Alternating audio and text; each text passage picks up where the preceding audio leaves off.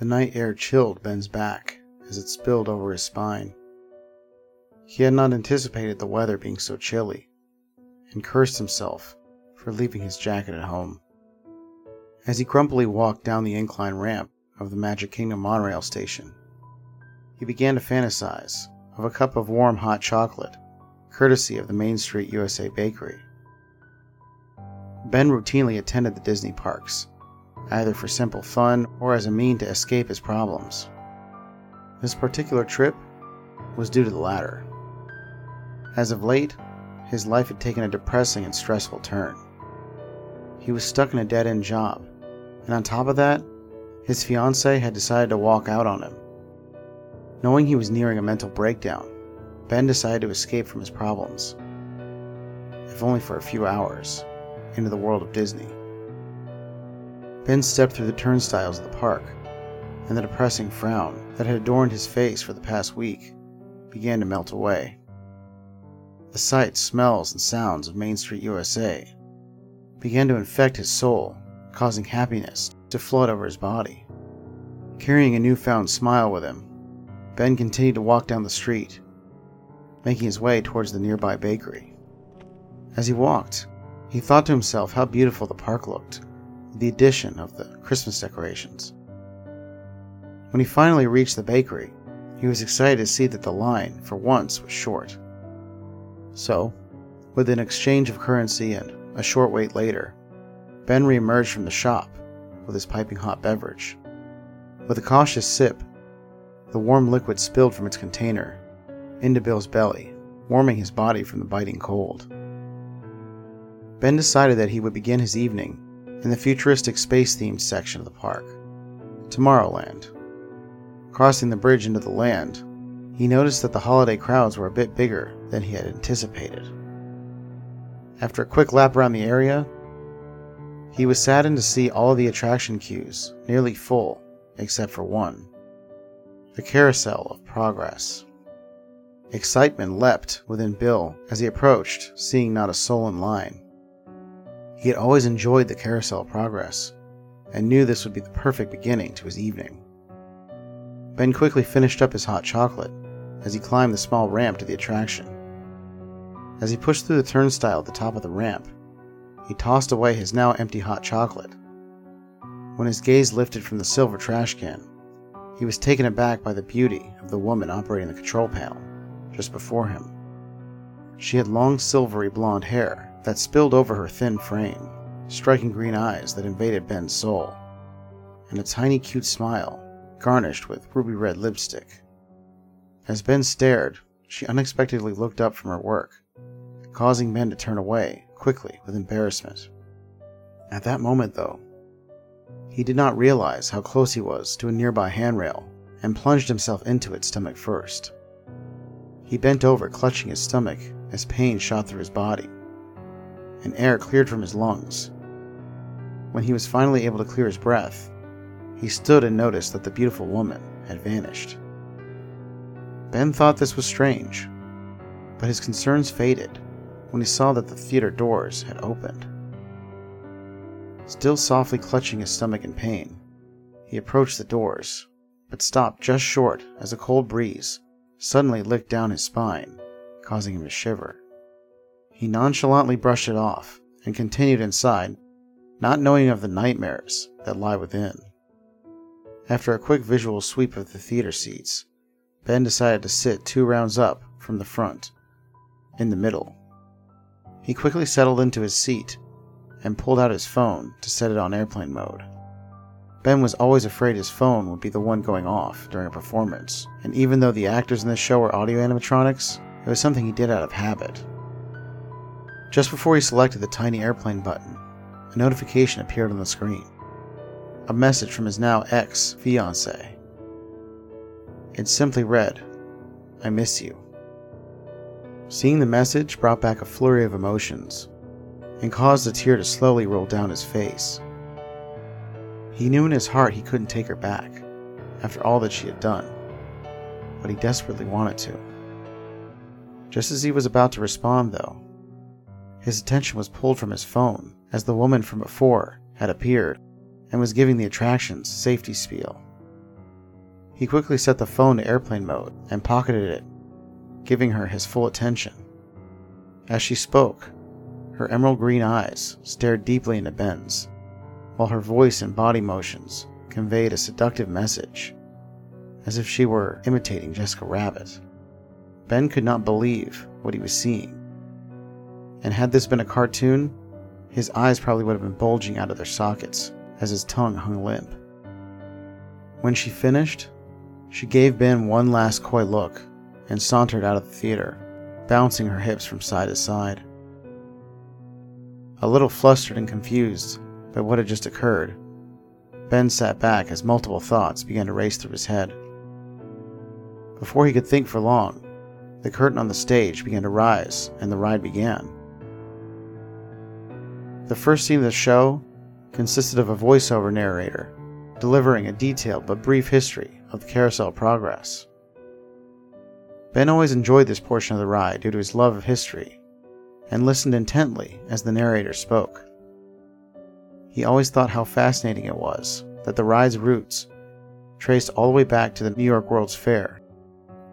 The opening scene concluded with the playing of the ride's signature song, A Great Big Beautiful Tomorrow, during which the audience section of the theater lurched sideways and began to rotate in a counterclockwise direction. As the music played and the theater turned, Ben began to hear a silent but noticeable, audible squeaking noise. He could not determine what the source of this mild irritant was, and simply assumed it was probably just an old pair of gears grinding against one another. With that thought, his mind was put to an ease, and he turned his attention to the stage of the ride's second scene. Ben could see the host of the ride, an audio animatronic named John, sitting on a stage hinted with aspects of spring and Valentine's Day. John was smoking his usual pipe while gliding back and forth in an ornate wooden rocking chair. John's likeness was that of a middle-aged man with soft brown hair, sharp blue eyes, and a neatly trimmed painter mustache. For this scene of the ride, he was dressed in period clothing, sporting a pea-green jacket complemented by a yellow vest with a bright red tie. Once the theater came to a rest, John began to speak, explaining to his audience all the modern conveniences himself and his family were currently enjoying. His monologue was quickly interrupted as other members of the family began to appear one by one from behind curtains located on the sides of the stage. When they appeared, the family would showcase some form of technology before retreating behind their respective curtain. Ben always enjoyed these little side scenes, but was a bit confused when the mother's scene began. As the light illuminated, he observed that the younger daughter, who normally accompanied her, to be missing. Ben chuckled at the sight, because the washing machine the daughter normally was operating rocked back and forth on its own. Ben simply assumed that she must have been out for the day, getting a repair. Suddenly, Ben's attention was stolen from the stage by his phone softly vibrating in his jean pocket. He looked down to see his mom calling, and sent her to voicemail with a swipe. When his eyes returned to the stage, though, he was shocked to see that the previously missing younger daughter had unexplainably appeared. This puzzled Ben, so he sat further up in his seat to get a better look. When he did, a feeling of dread wrapped around him, and a sick feeling was born in his stomach. The daughter's eyes had turned solid black as tears of blood flowed from them. As she cranked the washing machine, blood spurted from it, staining her white dress a crimson red. Feeling sick by what he was witnessing, Ben leaned forward between his legs, trying to hold back vomit. When he finally felt he had his body under control, Ben sat back up. But by the time he did, the mother's scene had concluded. Ben could not be certain if what he had seen was real or not. He began to question himself, thinking maybe the stress had finally gotten to him, causing vivid and horrifying hallucinations. However, before he could dive too deep into his own possible madness, the theater once again began to rotate, and the squeaking sound, now louder, mixed with the ride's theme song, filled Ben's ears. Ben began to feel worried about the squeaking noise and wondered if the ride could potentially break down. After what he had witnessed in the previous scene, the idea of an early exit was welcoming. But, much to his dismay, the ride continued its rotation, soon stopping before the third scene of the ride, set in the 1920s, on the 4th of July. John was now seated in a backwards-facing wooden chair, now wearing clothing reflecting his current era. He began once again to deliver his monologue, highlighting his technological advances. A sense of worry sprang up within Ben, because he knew how John's monologue ended. Due to an overuse of his modern appliances, John would accidentally blow a fuse, plunging the theater into utter pitch-black darkness. Normally this was always met with laughter, but after what Ben had witnessed in the previous scene, he was terrified at what could happen. Before Ben could prepare himself, the electronics on stage sprang to life, and soon after the fuse was blown. Darkness quickly enveloped the theater, and silence filled the air, disturbing Ben deeply, due to the fact that normally both John and his son Jimmy should have been speaking about restoring the power. Ben began to breathe heavily, while fear-fueled sweat ran down his cheeks. Suddenly, an ear-piercing shriek filled the darkness, causing Ben's blood to run cold. Afraid to move, he began to breathe even harder, nearly causing himself to hyperventilate. He tried all he could to rationalize the scream and slow his breathing, but all his rationale was thrown out the window when the lights returned. On stage, a massacre laid before Ben. John had slit his throat with gallons of blood pouring from the wound. The mother, who had appeared from her curtain on the right side of the stage, was hung by her entrails on the porch she normally sat on. The son, Jimmy, could be seen on the opposite side of the stage, his head being crushed in the antique record player by his sinister, grinning grandfather. The sight caused Ben to finally vomit on the floor space before him. He closed his eyes to rid his vision of the horrors present. He repeated to himself over and over again that what he was seeing was simply not real. When he finally gained the courage to reopen his eyes, the stage was back to normal. John was wrapping up the scene and abruptly broke into the ride's theme song again. When the theater began to rotate, the squealing sound returned so loud that Ben immediately covered his ears in pain. The pain was so intense, Ben tried to run for the exit, but slipped on his own vomit falling on the theater floor. He laid there for what felt like an eternity, writhing in pain from the noise, when suddenly the theater stopped and the noise faded. For a few moments, Ben remained on the floor, trying to regain his composure. When he was finally able to stand, he reached for the back of the seat in front of him and pulled himself up into his seat. For a moment, he stared down into his lap, only refusing to look at the stage. When he did finally muster up the courage to look up, a laugh almost escaped his mouth. For what he saw on stage could only be the delusions of someone who was truly insane. John sat in his normal spot, behind a circular table on a cushy circular booth. His head, though, had been swapped with the jack-o'-lantern that usually sat on the table. The mother now, on the left side of the stage, lay on the ground of the family's rumpus room. She stared into Ben's soul as her son viciously ripped the flesh from her back with his teeth. On the opposite side of the stage, the older daughter was being violently sawed in half by the belt-based exercise machine she was attached to. Ben tried to close his eyes again to rid himself of the visions, but when he reopened them, all the grotesque horrors on stage remained. Realizing this was all real, Ben bolted up from his seat, dodged his pile of throw-up, and ran to the theater doors. He pounded and pounded on the doors, and did not stop until from behind him, he could hear a macabre and sinister version of the ride's song begin to play. The theater began to once again rotate, bringing with it the squeal, now louder. The sound painfully infected Ben's ears, causing him to fall to the floor, grasping the sides of his head, hoping to shield himself from the noise. He rolled on the ground in absolute agony for what felt like ages, as blood began to ooze from his ears. Just before he thought his head might burst from the pain, the sound ceased and the theater stopped. Ben laid on the ground and stared up at the ceiling, terrified at what might await him on stage. With the last remaining courage he possessed, Ben decided he needed to face his nightmare. He rose slowly from the ground, facing towards the theater doors initially. He gradually turned his body to face the stage, and as he did, he was relieved.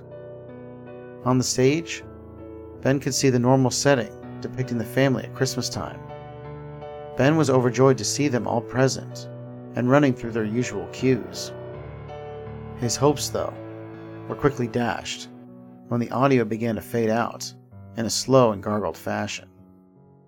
When the sound faded completely, the heads of the family members began to turn toward Ben, staring at him with blackened eyes. He was frozen in fear, but when the father took a step towards Ben, adrenaline-fueled fear surged through his body, causing him to flee again to the theater doors. Ben began to pound and even scratch on the theater doors. His fists and fingernails became quickly raw, and soon he felt a soft hand grip onto his shoulder. When he turned ready to fight off his attacker, he was met with the green eyes of the Disney employee. She had a concerned look on her face as she asked Ben if he was okay. Ben, thankful to see a normal face, grabbed onto her, embracing her in a deep hug, crying tears of joy through closed eyes.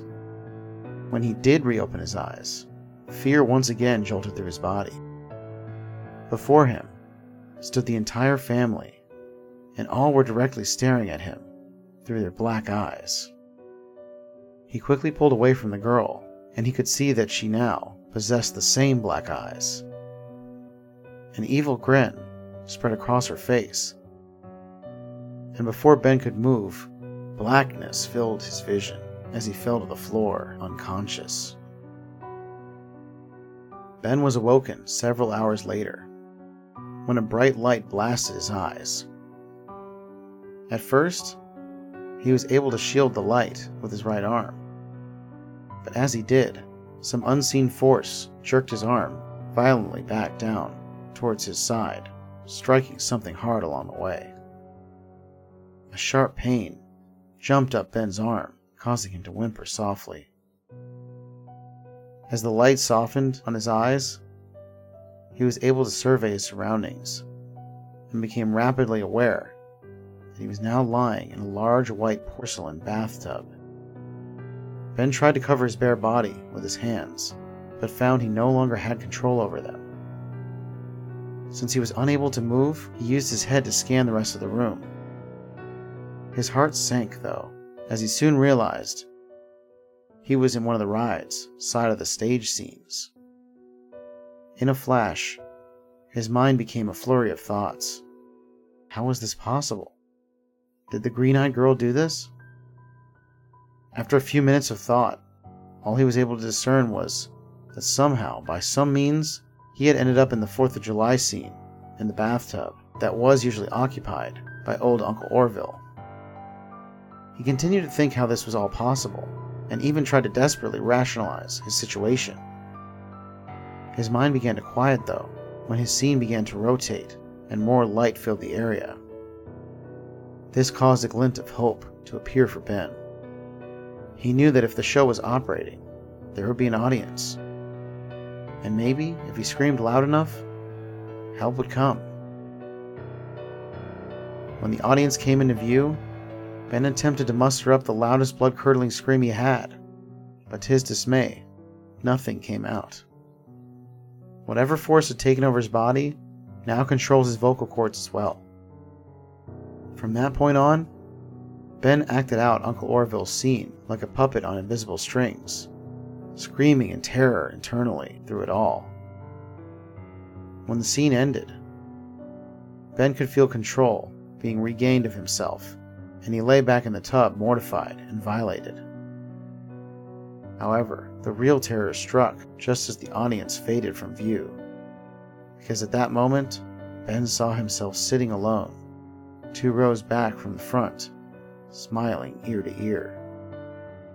The doppelganger made quick eye contact with Ben, giving a wink and a wave. Before Ben could react, he was plunged into darkness once again, as madness swallowed him whole.